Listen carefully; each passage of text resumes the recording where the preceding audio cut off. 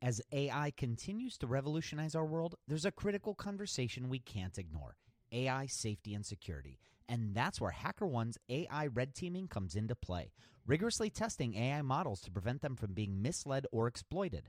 HackerOne employs over 2 million ethical hackers, and 750 of them specialize in prompt hacking and other AI security and testing. So HackerOne isn't just theorizing, they're actively safeguarding AI's future. Just recently, a team unearthed over 100 vulnerabilities in just 2 weeks. So whether you're at the helm of a startup or steering product innovation at a large company, it's time to prioritize AI security. Visit hackerone.com/AI for more. Again, hackerone.com/AI. This episode is sponsored by porkbun.com. Porkbun is a refreshingly different domain name registrar that's different from the other ones like GoDaddy or Namecheap. They've got low prices on hundreds of different domain extensions. They've got everything from .com domains to really cool ones like .pro, .dev, .xyz. Every domain name at Porkbun comes with tons of freebies too, like SSL certificate, WHOIS privacy, DNS, URL forwarding, and hosting trials. Because why pay for things that should be free, right? All these incredible features and tools are backed by incredible support, 365 days a year, and more 5-star reviews on Trustpilot from real customers than anyone else. Look, you can get $1 off your next domain name from Porkbun and see why they're the best domain name registrar around by using our code. Just go to porkbun.com/rocketshipfm24. That's porkbun, porkbun.com/rocketshipfm24. You'll save $1 on your next domain. This episode is brought to you by Gigantic. At Gigantic, you can level up your product skills through live, small group, cohort-based trainings. We're incredibly excited to welcome you to our next cohort of our product strategy training, kicking off in January of 2024. This course will take you through the frameworks that product leaders use at companies like eBay, DoorDash, Groupon, Rent the Runway in order to scale their teams. It's taught by Ben Foster, a friend of this podcast, who is the former chief product officer at Whoop. So come join us. Go to gigantic.is. That's gigantic.is. And save your seat for our January cohort. Your potential is gigantic, and we're here to help you reach it. Go to gigantic.is to reserve your seat today. If we're honest, many times when we're testing marketing channels, it feels a bit like this. Wow. Is that working? But it doesn't necessarily have to. So today, episode 4 of our growth series, we're going to be talking with Gabriel Weinberg and breaking down parts of his traction book so that we can learn how we can build up marketing channels and test them for ourselves. And so we no longer have to sound like... I doubt anyone's seeing this, but it could be happening. So stay tuned. Welcome to Rocketship.fm, the podcast where we explore startups from funding to growth, from culture to sales, and everything in between. I'm Michael Sacca. I'm Mike Belsito. And I'm Joelle Goldman. Welcome to episode 4 of our growth series. You don't have to stop, but if you'd like to, go back and listen to episode 1, 2, and 3. They're well worth your time. So today we're going to be taking a look at how to build traction channels for your business. We're going to be hearing from Gabriel Weinberg, and we're even going to hear a story about how he landed a billboard for DuckDuckGo, a competing search engine in Google's backyard. So Gabriel is the founder of DuckDuckGo. He's also the author of Traction, which is a startup guide for getting customers and traction for your business. So here's Gabriel on why he built the framework around traction and wrote the book. You know, I was trying to get traction for my startup, and I went looking for like a traction framework to apply, kind of like a product development framework or a customer development framework, and it just didn't exist. Right. And so I set out to try to figure out what to do and eventually end up writing this book. And the framework ends up being a 3-step process that we call the bullseye framework because it uses the metaphor of a bullseye target where the outer ring is all the ways you can get traction. So we identify 19 different traction channels. So like search engine marketing, SEO, trade shows, etc. And what you're trying to do is hit that bullseye where you find the right channel for your startup at the time to, rocket its growth. Now, Gabriel is also an investor in startups, so he sees a lot of early stage startups from the struggles that they go through. One of the things that he noticed is that people focus on the product and even the customer development a ton, but when they go to market, they don't have an identifiable channel with to market that product through. And so his theory is that if you focus on the channel for marketing the product through early on, when you actually go to market with a validated product, you'll have the channel or a couple channels that you can use to then build a real business off of. And that resonates with me a ton because oftentimes those channels actually take time to develop. For instance, let's just say the channel's SEO and you decide to employ a content marketing strategy to rise in the ranks on Google. It could take several months to move the needle. So if you wait too long to focus on that, you could completely miss the boat. You get to find stuff that you don't uncover via the customer development things, like which niche do you focus on? Which marketing channel is really going to unlock your growth? How much is it going to cost? And so then on day one, when you launch the product, you can just ramp up those marketing channels, get the hockey stick growth, raise the money, and then you're really, starting to build a company versus the other story where, unfortunately, a lot of companies just languish and die there. So that sounds easy enough, right? So the important part, the first step to figure out is what is actually going to move the needle for your business. So are signups going to move the needle so that you can go raise funding based on that traction? Is it revenue that you need in order to prove traction? What is your metric? And you start working back from there to figure out how you can improve your metric. Things that, so another tip that we learned was that, you need to focus on things that are going to move the needle for your business. That seems simple, but most people don't necessarily focus on that because they don't really assess what's going to move the needle for them. And the way to figure that out is to start with a traction goal. What is a meaningful goal for you? And you shouldn't be picking this out of a hat. You should be picking it out of something that is going to be an inflection point for your company. Now, for a lot of businesses starting out, that is raising money, right? Mm-hmm. And what traction do you need to raise money? And you can work backwards from that. For me right now, it's getting to 1% of search market. Okay. But once you know what that is, you can put some numbers to it and be like, okay, if I'm a B2B company, I may need 10 customers to get to that point. Have enough case studies, to really open up the market. If I'm a consumer app, maybe I need 1 million downloads. So what does this look like if you're a company pre-product that wants to test the market? Well, Gabriel did a case study on Marketo, which is a marketing automation product, on what they did to build up an audience and find traction even before launching their actual product.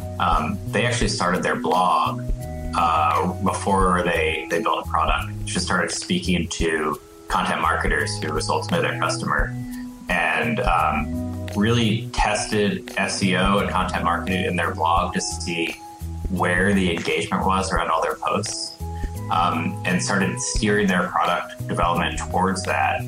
And then also when they launched, they were still getting email signups this whole time through their blog. They really kept the blog content going way farther than you would do if you were just doing customer development. And as a result, when they launched, they had this email list of 14,000 marketers. And they were instantly taken off right from the get-go.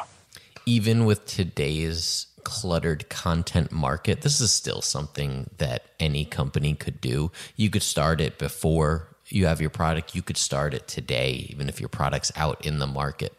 Well, and I'll share with you, Michael, I'm actually taking Gabe's advice here, and I'm doing it right now. At Product Collective, my company, one of the projects we're working on is this book called Everything is a Product. We were going to keep it under wraps, but just this week we decided, you know what? Why not put it out there and start building up interest? Being really candid, we're nowhere close to even having a rough draft done. But just by putting it out there, we're hoping we could start growing our audience right now. That is awesome. You're going to have to keep us updated on that. Another case study they did was on archives.com, which sold to ancestry.com. And what they did in the early days to not only do that customer development, but then focus the product on the learnings from that customer development, which created their hyper growth. Before they even built the product, they had a whole series of landing pages. And they ran a bunch of SEM campaigns, search engine marketing campaigns, to do two things. One, to see how much it would cost them, to acquire customers to that. But two, to figure out which actual product was going, all these products they validated already in customer development. So people had said they wanted them, it was like, figure out what celebrity I'm related to, figure out who the first person, came over to immigrated to my country. But they ran these things to really figure out which one was going to convert better. And then they could decide, okay, I'm going to focus the first version of my product on that. Now, there are 19 different channels that they outline in the book. All right, I'll read them all. You ready? Viral marketing, public relations, unconventional PR, search engine marketing, social and display ads, offline ads, search engine optimization, content marketing, email marketing, engineering as marketing, targeting blogs, business development, sales, affiliate programs, existing platforms, trade shows, offline events, speaking engagements, community building, and that's it. That leaves a lot to think about and a lot of different channels to potentially try for your business. And what is the biggest mistake that people often make when they're starting to explore these channels? The answer and the story of how Gabriel landed a billboard in Google's backyard right after a quick word from our sponsor. Now, back to the show. Really just letting your bias overcome that you shouldn't be working in certain marketing channels when really it may make sense to do that. One way to overcome that is to bring, an advisor who is a little more outside your company to help you with this brainstorming process and try to counteract your bias there. And this is something that Gabriel has fallen victim to personally when he started DuckDuckGo. I didn't have a goal. My previous business was had gotten traction through search engine optimization, SEO. So when I started DuckDuckGo, I was like, I know SEO. I'm going to just try to get traction through SEO. And I spent a lot of time on it, and I was successful. I had built a widget that you could show your Twitter followers and stuff. And at the bottom, it had a link that said new search engine. And this whole complicated procedure made me rank first for new search engine, which was great, except that new search engine only brought in 50 users a day or something. Okay. And so it amounted to only like 1,000 a month or a few thousand. And it just didn't move the needle for me at all. And, I thought it was cool, but then in retrospect, I was like, why did I waste all this time on SEO when I really need, 50,000 searches a month to prove this out? And I really should have focused on other channels. And so not having that goal was that mistake. So what should this look like when you're trying out different channels? Well, first, let's start with what it shouldn't look like. It's kind of this random walk of I'm going to try this and try that. And that's what we normally see people do. They're like, we'll put up some ads, we'll try some blog posts, post to Hacker News. That is not a structured approach. You need a much more structured approach that involves testing. Really, you should be doing things in parallel so you're not wasting a lot of time. You should be quantitative in it. There should be a spreadsheet at the other end of this. But taking some kind of structure, not taking a structured approach is another mistake that I commonly see. Now, naturally, what we want to do is downplay some of the channels we're not so comfortable with and spend more time on the channels that we are comfortable with. And naturally, if we spend more time on a channel, we may get better results from it, even if that is a false positive. Of course, the trap you fall into there is there may be a perfect, ideal growth channel for your business, but just because you're not comfortable with it, you'll never know that. Are you going to try things in all 19 channels? No, of course not, but it would definitely be a mistake to only focus on what you're comfortable with. Pick out 5 to 10 channels that you want to try. Pick a couple that you're familiar with and a couple that you're really uncomfortable with. and try to give them equal amount. So if you're looking at ads, try spending a couple thousand for the month on ads, put that much into some SEO, put that much into flying out to conferences and speaking, and see which gets you a better ROI for that stage of your company. Now, the other thing to keep in mind is that not every channel will work at every stage, and eventually these channels will plateau. When they plateau, you go back to the drawing board and start again. So if content worked for you before, but it stops working, maybe it's time for PR. Maybe you have enough domain authority where you can go after SEO, and it'll be much easier now than it was in the beginning. This is all the testing that you need to do, all the spreadsheeting you need to do so that you can accurately calculate how much it costs to acquire a customer and what effort will go into it. Yeah. So we've got through several, stages of growth. And so each one of these really had another marketing channel at core. So I started with SEO, and, I ended up getting some users through it. I tried to rank for a new search engine. But the problem with that is it took me a while. It was a distraction. It had nothing to do with the product. And it ultimately tapped out at a low volume. And so I almost had to immediately start looking elsewhere. The next one that really, unlocked our growth was social display ads, which was mainly on Reddit at the time. It was one of the first Reddit advertisers. And the reason why that was so good for us is it had two things that were directly correlated to our business. One, a really niche at that time, Reddit was a lot smaller, of people who might be interested in what we were doing and kind of giving us a shot. And two, the comments on the system. We were steering towards product market fit for us, which meant getting to something that you could switch your search engine to. When we launched on day one, you could not switch your search engine to us. It just was not good enough. And we desperately wanted to get there, but we desperately needed good feedback to do so. And Reddit really served as help on that. So other stages of growth after that kind of topped out, we went through content marketing, we went through print PR, TV PR, and now we're looking at business development, which most recently we have a deal with Apple to put DuckDuckGo and Safari and iOS and OS X. So if you count those are really 6 different stages of growth we've been through, all with 6 different marketing channels. And early on, I didn't take that structured approach, but I quickly learned that I needed to.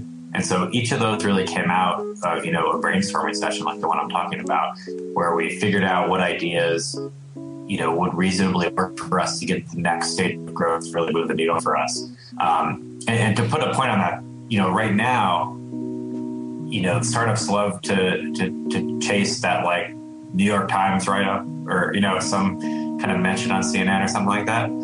Our numbers are such right now that wouldn't move the needle for our business. And that's an important distinction, because early on I could have gone and spoke at events, which I never did, which might have moved the needle and got some more feedback. But now it wouldn't. And so you really have to be quantitative about what is going to move and what is not going to move, kind of the core metrics of your business. And one of the traction channels that you may have heard of, unconventional PR, may have made you stop for a second there. But what does Gabriel mean by unconventional PR? Well, here is what DuckDuckGo did in order to test this channel. And so the reason, so that experiment was, let's put up a billboard. It'll make a really cool picture. That was a billboard in San Francisco, in Google's backyard, that said Google tracks you, we don't. For those of you who aren't looking at the picture. And we thought that would make a very compelling picture to pair with a story. And I had talked to a journalist at Wired, we had kind of a previous relationship with, had written much about us. And they agreed that was a good story. And so, we put it up. It actually didn't cost that much. It was $7,000. And, it worked. So we got a national print story in Wired, and then I leveraged that to get a USA Today story in the print paper. And the reason that how we tracked that was nothing else was going on the site at the time. So it was very obvious that it was related to that. And the validation there was that at the numbers we were at the time, which was about 1 million searches a month, and after that campaign, it really doubled us to 2 million searches a month.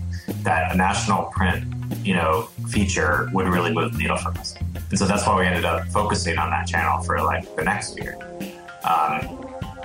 And so in any case, that's a really good example of a test that was successful, and then we decided to focus on that channel and really build it out.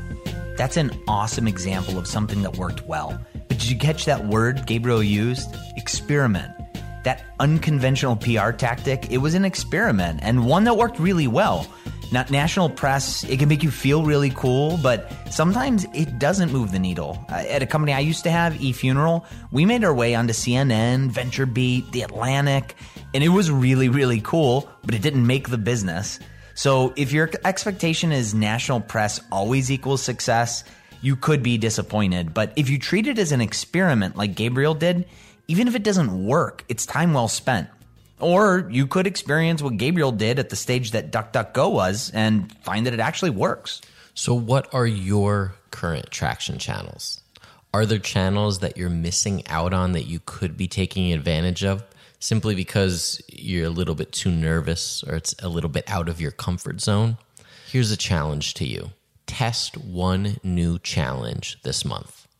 Take one channel that makes you slightly uncomfortable to go after and try it just for a month and measure the results against your current working channels. Or if you don't have any current working channels, go ahead and pick 5 to 10 and run these experiments on a new product of yours. All right, we'll be back next week with the final episode of this growth series. So stay tuned. A big thanks to our sponsor today, Prezi. Prezi is the better way to make your presentations, whether you're doing investor presentations or sales presentations. Prezi lets you go with the flow of the conversation. So make a beautiful slide presentation for your next presentation at Prezi.com/rocketship. That's PREZI.com/rocketship. If you're enjoying this growth series, please subscribe and leave us a review. 5 stars will be fine, but it helps us to reach more people. So if you want to listen to old interviews and check out the full series, you can go to rocketship.fm, or you can find them anywhere where you can subscribe to a podcast. Please follow us on Twitter at RocketShipFM. You can follow me at Michael Saka, Joel at Joel Goldman, and Mike Belcito at Belcito. All right, we'll see you here in just a couple days.